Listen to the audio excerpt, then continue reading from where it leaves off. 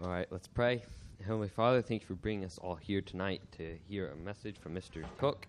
I ask you will be with him as he brings the message, and I ask that you will help us to follow it and grow closer to you. In his name, amen.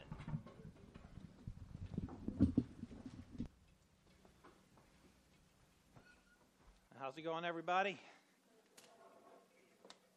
I'm glad to be here and have a chance to share with you guys in Dan's absence while they're out getting rejuvenated. Some much needed time away. And so what Dan asked me to do tonight was to spend some time sharing with you about a mission trip that I took last month to Cuba. Cuba's been in the news quite a bit lately. In fact, the timing of our trip was kind of incredible. We were there. We left about 3 days before President Obama got there. So, and that was the first time a U.S. president had been to Cuba in like almost 90 years. So it was a little bit like stepping into history. And I've got some pictures from there, and you'll kind of see what I'm talking about when I tell you that going to Cuba is a little bit like being in Back to the Future. It's like you've stepped back in time when you go there. So what I was going to do tonight was kind of give you a brief geography and history lesson about Cuba to just kind of lay the groundwork, talk about why we went there. It was myself, my wife, my son, as part of a team, what we were doing there, and then some of the experiences we had, some of the things we had to be careful of while we were there, and then some of the lessons that I took away from going there for me personally, plus some that I think are applicable for the church in the United States as well as for you individually. So Cuba is an island that sits in the Caribbean about 90 to 100 miles off the coast of Florida. If you could drive it in a car, like from Key West to Cuba, it would be like driving from here to Daytona Beach. It's that close. And yet, for my entire life, it's been so isolated, it was as if it was on the other side of the world. And that's because it was illegal for us to go there. And so what happened is in the 50s, Cuba had this president named Batista, and he'd been in power off and on for about 20 years, and he had grown increasingly dictatorial, increasingly power-hungry, and increasingly violent, especially towards anyone who opposed him. But Cuba at that time had a Republican form of government, in theory, like ours, and so the United States basically supported the guy in spite of his efforts, or in spite of his issues. And part of that was because the U.S. had a lot of businesses in Cuba, and we were making a lot of money off of Cuba. But the people of Cuba were growing tired of this guy. So a rebellion formed, and the rebellion was led by Fidel Castro, his brother Raul, Che Guevara, and Camilo Cienfuegos and some other guys. And so it took a while, but after 6 or 7 years, the rebellion had grown enough in size and strength that they ran this guy off. He fled from Cuba. And so at that point, they refer to it as the revolution. At that point, they took power in Cuba. And Fidel Castro was the political leader of the rebellion, so he essentially became the president of Cuba. The United States did not like this because Castro and all of his followers were socialists. So let me explain what that is by explaining some of the things that they did. They took all the businesses. They basically would go into every business and say, this is ours now. If it was a U.S.-owned business, they would go in and say, this belongs to us now, go home. They went into people's homes and said, get out. We'll decide who lives here. They told people what they would earn. So they instituted wage controls because in their mind, they were trying to help the poor, so they were going to redistribute all the money. So that meant they were going to dictate across the board who earned how much money. And so, as you can imagine, that drove some people away. It meant that like the most highly educated, the most highly skilled people in Cuba left because the government had just taken their business or just taken their home and just told them this is how much money you're going to earn from now on. So in a sense, most of the best that Cuba had left because they were going to have the government dictate to them how they could live. That's socialism. In a nutshell, socialism is the government deciding what's best for all of the population. This is relevant because you have a presidential candidate right now who calls himself a democratic socialist. So when you hear a guy say, I'm a socialist, we know we have evidence 90 miles off of our coast how that works, okay? So the other thing that happened about that time was that the United States didn't like was that Castro started getting friendly with the Soviet Union. Soviet Union was our arch enemy. They were very public, very upfront about their goal to export their form of communism all over the world. And so Castro buddied up with the Soviet Union, announced that Cuba was a communist nation, and there's, socialism and communism are kind of two peas in a pod. There's some subtle differences. One of the differences is that as a communist nation, your government's official policy is that there is no God. That's your official policy. So they shut down all the churches. They were no longer allowed to assemble together and worship. They were locked up, closed down, because there is no such thing as God in a communist nation. And when people start to assemble together to worship, as far as they're concerned, that's a mob. That's a mob that is a threat to the government. So they just closed down all the churches. And at that time, whether it was true or not, there were rumors that Cuba was going to start sending children to Russia to get indoctrinated in communist philosophy. So parents started just putting their kids on planes and sending them out, mostly to the States. And if they were lucky, they had somebody here they already knew, a family member or a friend, but most of those kids ended up in foster care. But parents, in a panic, were just getting their kids on planes and getting them out of there. So as Castro was locking down and tightening the screws, people were getting out while they still had the chance. So that's basically at the time that the United States broke off diplomatic relations with Cuba and said, we're not having anything to do with you anymore. Plus, they imposed an embargo on Cuba, which basically meant it was illegal for Americans to go there, and it was illegal for Americans to do any business with Cuba. It was illegal for anything that was made in the United States to be sold to Cuba. So this imposed quite a hardship on Cuba because most of what they got came from the United States. So the Soviet Union kind of filled the void for a while.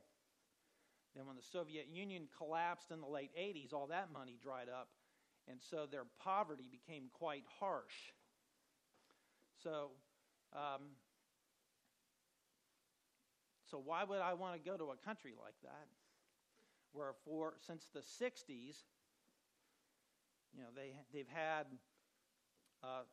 very limited freedom of speech, very limited freedom of religion. They do not have the civil rights that we have, and where the government has intentionally tried to suppress the gospel. Well, that is kind of why I wanted to go. Probably about 2 years ago is when the Lord started kind of working on me, and I developed an interest in going on a missions trip to Cuba because, to be honest, until then I didn't even know I could. But I found out that you could get a religious visa to Cuba as long as you convinced them that you were coming there to serve the community. You couldn't call it a missions trip. You don't use the word missions when you go to Cuba. But if you convinced them that you were coming to serve the community, they would grant you a religious visa for a short period of time and you could come there. So it was probably just about 2 years ago that I found out we could do this, and I became very interested in going. And then it's been since then that the United States began to initiate normalizing relations with Cuba. And so the whole appeal for me was to go into a country where for my entire life, the government has basically been telling its people there is no God, and we won't let you get together and worship, and has done everything in its power to crush any kind of faith in Jesus Christ. So I wanted that challenge. I wanted to go there. If God is getting ready to kick that door open, I wanted to be on the ground floor. I want to be part of it. I want to be the edge of the sword that cuts that open so that the gospel can flourish in Cuba. So about a year ago is when we began making definitive plans to go. And so, like I said, given that it was about 2 years between the time I started getting interested and the time that I went, to go right at the very moment in history when things are beginning to change in Cuba was pretty awesome, okay? To know that God is arranging things and you are being allowed to participate in something that literally might change an entire country. So that's why I wanted to go. So what we were, I don't want to call it a cover because that makes me sound like I'm some kind of secret agent, but what the reasoning is, they have a church. I went through an organization called Orphan's Heart. Orphan's Heart is part of the Florida Baptist Children's Homes. And so they have ministries in multiple countries. They find partners that are local, and they work with those ministries long term, trying to help. And you know, a lot of it's reaching out to the kids, to the needy. And so depending on the country, what you do is different. Like I went to the Dominican Republic and spent a week building houses. So what I did in the Dominican Republic was totally different from what I did in Cuba. But what we were doing in Cuba to get in was partnering with a church who had been selected by the Cuban government for this project where they were trying to feed the poorest of the poor. So this church was located in Old Havana. And Cindy, if you want to bring up the first picture. So this is in Havana. And this is the church right here. All right, so it's in the middle of the street where all of these are either homes where people live. Some of them are shops, like across the street was a meat market. One right down in here somewhere is a school. So if you're just walking down the street, there's not like, other than this, there's not like signs telling you what's what. All of these buildings are well over 100 years old. So this building had been reconfigured.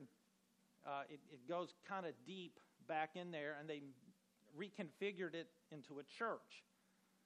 In Cuba, if you are a pastor, you have to live at your church.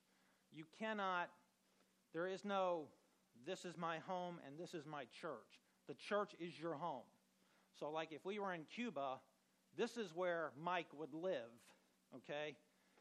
So the sanctuary was kind of downstairs, and then on the upstairs was a residential area. So that's where we slept. We had a room, one for the men, one for the women with bunk beds. And then at the end of that hallway on that floor was where the pastor and his family lived. If you want to go to the next picture, just to kind of give you an idea as to what the neighborhood looks like. You've got these narrow streets. There's not like, let's go out and play in the yard. There's no lawns, okay? There may be elsewhere. We can't figure out how they decide who's going to live in a house versus who's going to live in one of these units. You can go to the next picture. So each one of these, on these levels, is where generally somebody lives. And so you might have one family living here and a different family living here. Right across the street from the church was a lady, and we just called her Cigarette Lady, because every day she was probably 70-something years old, and she lived in a one-room place. I mean, she'd open up the door, you'd see her bed, you'd see her dresser, you'd see the little door where her bathroom was. That's where she lived. And every day she would come out and sit by the gate of the church and for hours just sit there bumming cigarettes off of people walking by. That was her daily existence. The next picture is just kind of, we never figured out how they washed their clothes, but we knew how they were drying their clothes because they were all hung out on clotheslines out on their balconies and stuff. So this is where we were ministering. This is where we stayed for a week. It was right in the middle of Old Havana. Go to the next picture, and just the next kind of series of pictures is just stuff to show you how old this place is. And why I tell you it's kind of like being in Back to the Future. This is a fort that was built about the same time as the fort in St. Augustine. So this was on one side of the bay. That gate right there was like the original city wall, and it dates back to sometime in the 1500s. The next picture is on the other side of the bay, this castle that's about the same age. The next picture, this used to be the governor's palace. So it's got that courtyard in there, and it dates back to the 1800s, and there's like nothing in it now because the current president of Cuba is Raul Castro. Fidel Castro is like 90. He's been sick for a long time. Nobody is really certain where he's at. But his brother's president now. And so we asked, where does he live? And they have several houses, which we find amusing for a socialistic government. But he literally moved from house to house every day for safety reasons. So this building, which was the governor's palace, is nothing. There's nothing. Nobody lives there. Nobody's using it. It's just sitting there. And if you're into architecture at all, this is the place to go, man, because you see all these buildings with all these detailed columns and artwork. The next picture, look at all these crosses. So at one time, Cuba was primarily Catholic, okay? So they did have believers. They may not have been evangelical believers like us, but they had all these churches. None of these are in use because the churches are closed.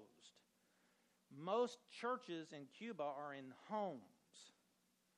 So at the most, they might be open for you to go in and look around and say, oh, isn't this nice? Okay, or they might have been used, they might now be used for some other government function, but they're not being used. Nobody's going to these churches to worship God. All right, the next picture, they've got plazas all over the place, and some of them are in decent shape, like you can actually see somebody who's been trying to paint this one. This church goes back to the 1700s, but people live in these buildings all around these plazas. There's like several of these, and I'll tell you a story later about what happened in one of these plazas. All right, the next picture, I could have brought 24 pictures of the cars. If you know anything about Havana, you've probably heard about the cars. So when I say it's like being in Back to the Future, that's what I mean. When you're riding around in Havana, it feels like you're riding in a classic car parade. So when the United States said, we're done with you, Cuba, and we're not going to, we put this embargo on Cuba, which meant not only could they not buy any more cars, they couldn't get the parts to the cars. So what Cubans did was they figured out, well, first of all, Russia would give them some parts, which obviously were not made for American vehicles, but the Cubans would figure out how to make those parts work to keep their cars running. Then when the Soviet Union died, they would figure out how to take parts from other engines and how to adapt them to these cars' engines. Like a lot of these cars are running off of Volkswagen parts, all right? Some of them are immaculate, and then some of them look like they're about 50 years old. So if you want to go to the next one, I'd walk down the street practically salivating because I'd see these cars and I would think, oh, this would be so awesome. The next picture, you just keep seeing these cars, and here's sort of one of the sad things about what's happening. So the United States is trying to normalize things with Cuba right now, which sounds like a good thing. But one of the things that everybody agrees is going to happen is in about 4 to 5 years, these cars are going to be gone. And the reason is because Americans are going to go in there and buy them. They're going to go in there and say, I'll give you $10,000, I'll give you $20,000, whatever. And it'll be below market value, but it'll be more money than any of these people have ever seen in their life. You'll understand what I mean by that in just a few minutes when I tell you about this one guy, but it felt like we were among the last people to go to Cuba who are going to see Cuba the way it's been for the last 50 years. Because once Americans go in there with their money, these cars are going to be gone. All right, next picture. All right, we'll stop there. You see a lot of these types of this stuff around. Even if you don't know Spanish, you know what that means. The revolution is invincible. So you'll see some propaganda. It probably wasn't as much as I was really expecting to see. The next picture, you'll see Viva Cuba Libre, which just means long live a free Cuba. Well, you're not free, is what I wanted to say. You're anything but free. But to them, because they've been able to sustain themselves without the United States, they take pride in that. They take pride in the fact that, we don't need you guys, okay? Even though they're poor as all get out. They take this pride in being able to say, we survived without the United States. Next picture. You don't see a lot of Fidel around, but this was like at a fire station. So you'll see his picture somewhere. He's just this icon. And so every once in a while, you'll see like a little, you'll see graffiti written on buildings that'll say Viva Fidel. The next picture, this is the guy they really like. His name's Che Guevara. Che Guevara was like they call him the moral leader of the revolution. And the moral leader of the revolution murdered and tortured hundreds of opponents. And so this is the guy, this is, as you can see, about a 10-story building or so. So it's just this huge mural of him and another guy. In the next picture, they've got this whole plaza area, and this is where Castro would set up and make these huge speeches. They'd have these political rallies. This is where they have like May Day parades, where they would have all the military vehicles coming through in a parade, and Castro would stand there and give his blessing. But I've seen pictures where this place is just packed. You can't squeeze another body in there, and they're all there to give glory to Castro, okay? All right, so that's kind of what Cuba is like. So the things that I learned that I think are important to share with you guys from this trip, the first lesson I learned was that God does not need my help.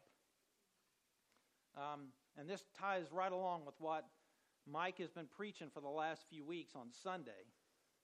So having just described Cuba, and I haven't even told you about some of the, we were going to play wiffle ball with the kids. So we took this equipment with us to play wiffle ball because they love baseball there. And so we were told, you can't do it. You cannot go outside and do anything with the kids. And we were confused about this. And then we finally found out that the reason is because, as you saw from the pictures, the way the neighborhood is, they said, if you go outside and start up a wiffle ball game, you're going to attract a crowd, which was kind of the point, okay? So they said, you're going to attract a crowd of kids, and when you attract the crowd, you're going to attract the police. And we don't want their attention any more than is absolutely necessary. So we could not even organize anything with the kids outside. Everything that we did with the kids had to be inside the church. You can't walk down the street and talk about Jesus. It's illegal. You can't strike up a conversation. You can't go to one of those plazas and start talking to people about Jesus. You will go to jail. There was another group that was there at the same time that we were. It was a group of guys that played football for Wheaton College. There was 12 or so of them, and they were there on a different trip, but we just happened to be coordinating through this same church. So I was talking to them one night. We were going over some things, and they had been there for a few days before we got there. And they said one night they went to one of those plazas, and we walked around at night all the time and never felt anything but safe. Never felt any threat or risk at all. And they love Americans. I mean,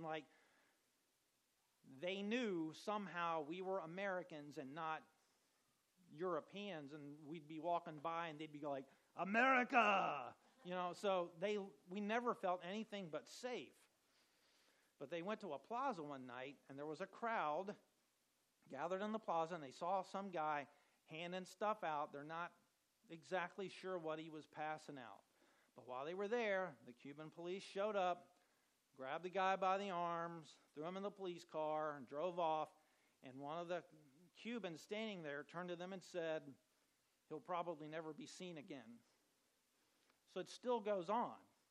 So if I had decided that I was going to be bold, I'll show you, I'll be like the apostles. I'm going to obey God rather than man. So I'm going to go to this plaza and I'm going to start preaching the gospel. What would have happened is they would have come and grabbed me. They would have detained me for some amount of time, and then they would have sent me home because they're not looking for trouble with America. So they would have detained me, and then they would have sent me home. But then they would have said, where was this guy staying? Where did this guy get his visa from? What church was this guy working with? And they would have arrested that pastor and his wife, and they would have shut down that church. So I would have come back to my nice, comfy existence in Yulee while those people paid the price for my arrogance. So you had to be careful about what you did there. They told us before we ever left, Cuba plants spies in their churches. So don't get into conversations about politics. Watch what you say. If anybody starts to initiate a conversation with you about what you think about the Cuban government, blah, blah, blah, just shut it down. So it is still a tricky business to go there representing the Lord, all right? Having said all of that, my expectation of going to Cuba was that people were going to be low key, quiet about their faith, probably biblically somewhat ignorant because of the difficulty in being able to share the word. That is not what I found. The Sunday that we were there, they asked us to do Sunday school with the kids, so we did Sunday school with the kids, and then we went upstairs to the church.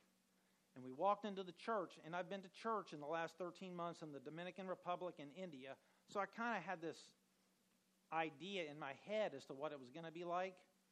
But we walked into that church, they had a praise band, and they were loud. So we sat down, and then they start singing Oceans. And I'm like, how do they even know this song? And so then after that, they start singing Mighty to Save. And I mean, they're not singing like me. I don't sing. I basically move my lips because for me to sing out loud is not good. So these people, though, are just letting it rip. And they are worshiping the Lord, man. They are not going through the motions. They've got the words up on a board, and it's in Spanish, so I have no idea how to pronounce these words, but we're going to sing anyway. So it was unbelievable. So after that, they have a pastor who preached, and I only know maybe 20% of what he said, but he was preaching strong. And after that service, we had a few of us had lunch with him, and he spoke some English. So we were talking, and he said he completely blew all of my assumptions out of the water. He said, no, in Cuba right now we have over 1,000 evangelical Bible-centered churches in operation. He said, we even have a convention so that we're working with each other. We have seminaries. We have a church planning strategy, and we have evangelism training going on. Now, keep in mind, the evangelism training is illegal.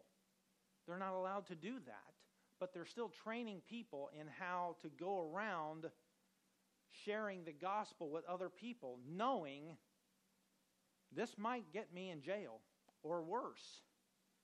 So when I got back to the States, I started doing some research, and I found out that when you factor in the size of our countries, Cuba is kicking our tail when it comes to getting the gospel out. They are growing at a faster rate. They are making more disciples than we are in the Bible Belt. In this communist nation where for the last 5 decades, the government has basically pounding their fist into them, the gospel is flourishing. God didn't need my help. He didn't need Americans to show up to show him how to do it. He's been working the whole time. He's just given me the privilege of having a little teeny tiny part of it. The second lesson I learned was, I got to tell you about Jonathan. Jonathan was like our main contact person. He was like the children's coordinator for this church. So he helped coordinate us getting there. He helped coordinate all of the activities that we did. He doesn't get paid anything for it. The work that he does, however many hours he spends doing it, he gets paid nothing for it. He has a full-time job as a pharmacist. So he works full-time as a pharmacist, and then he comes and does all this work at the church. And he gets paid $30 a month. That's what he makes to be a pharmacist. To raise a family, he gets paid $30 a month. That's socialism at work. So the next time you hear somebody saying they want to vote for Bernie Sanders, just remember the pharmacist who makes $30 a month to raise his family on. And so you get kind of convicted when you're around these people, because you realize these people are doing so much with so little, and we're doing so little with so much. And there's like no way we're not going to be held accountable for this. There's no way we're getting off the hook. I mean, I'm just picturing heaven. God's talking to these people from Cuba and China about what they managed, and he's going to turn to the Americans and he's going to say, what was your problem? Then the third thing, if you want to go to the next picture, I think I had one picture left. This girl, this is Daniela, this is Maria, this is Trisha. Trisha was part of our team, so was Maria. Daniela is a girl that we are now sponsoring. We found out that through secret channels, it sounds so mysterious, but they can't put any of this anywhere on the internet where anybody in the Cuban government would know this is going on. But we are sponsoring this girl, which means we're providing her with her food, her clothes, her education. And that may sound like a lot of money, but when you just heard that the pharmacist makes $30 a month to raise his family, it's not a lot of money that we're giving. This, Maria, is Cuban. She was a Peter Pan child.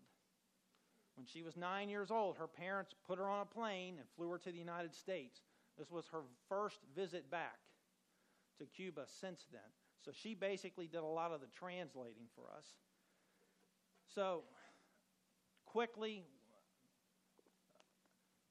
I just wanted to share, we had this lesson in middle school in February out of Jeremiah chapter 29. And so when I was studying for the lesson for the middle schoolers, God basically poked me in the ribs and said, you need to share this when you go to Cuba. The verse in chapter 29, verse 11, that was part of the lesson, says, for I know the plans that I have for you, declares the Lord, plans for welfare and not for calamity, to give you a future and a hope. So that was like the verse that we were supposed to be teaching on. But I read the whole thing to see what's going on around the verse. And the whole passage has to do with when, after decades of rebellion, the army of Babylon went into Jerusalem, destroyed the city, and took a bunch of people captive, took them back to Babylon hostage. So they were in exile. So in 29 verse 1, says, now these are the words of the letter which Jeremiah the prophet sent from Jerusalem to the rest of the elders of the exile, the priests, the prophets, and all the people whom Nebuchadnezzar had taken into exile from Jerusalem to Babylon. We'll skip down to verse 10. For thus says the Lord, when 70 years have been completed for Babylon, I will visit you and fulfill my good word to you, to bring you back to this place. For I know the plans that I have for you, declares the Lord, plans for welfare and not for calamity, to give you a future and a hope. Then you will call upon me and come and pray to me, and I will listen to you. You will seek me and find me when you search for me with all your heart. I will be found by you, declares the Lord, and I will restore your fortunes and will gather you from all the nations and from all the places where I have driven you, declares the Lord, and I will bring you back to the place from where I sent you into exile. Now remember, this was for a middle school lesson, a month before I went to Cuba. So part of what I did was we did some workshops, some training for the workers at this church.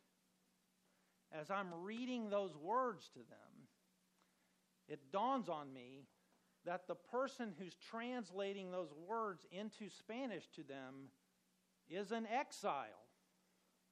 That she has been in exile from her homeland for 55 years, that this is her first visit back, and she is coming there to bring the gospel to these people. You could see visibly all of these Cubans make the connection. You could see everybody see the parallel to what God was telling the people in Babylon to what their situation has been. And you could visibly see them getting choked up. Like after we were done, like every single one of them wanted to come up and grab my hand, and I had no idea what they were saying, but they were thanking me, from what I'm told, for giving them hope about what's getting ready to happen there. They felt like God had specifically sent us there to give them the message, this is coming to an end. It's almost over. Your freedom is almost here. I'm getting ready to restore all of your fortunes. I'm getting ready to bring you back out of exile. So, I just have a few minutes left before we have to wrap this up. Quickly. One of the things I came back from was, I'm fairly disturbed about what's happening in our country. When you have arguments going on about whether we should allow men to use the same restrooms and showers as women, and we actually have to have a debate about this, we actually are having legal fights about this, then you have to conclude America has lost its mind. Okay? So we've got a presidential election going on that is unlike anything that's ever happened in my lifetime. Like, I literally don't know what I'm doing in November. I know a couple of things I'm not doing. I'm not voting for Hillary. I'm not voting for Trump. The reasons why, I'm not going to get into here. It's irrelevant. So right now, I don't know what I'm doing.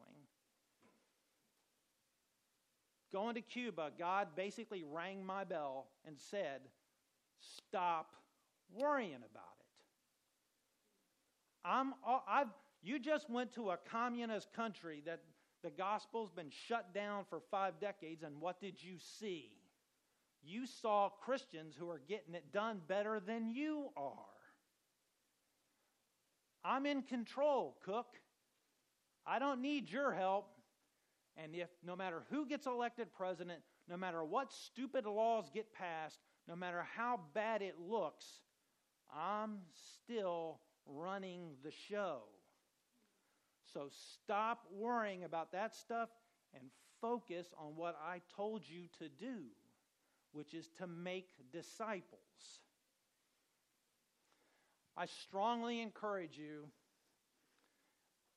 to go on a foreign missions trip as soon as you can, while you're young.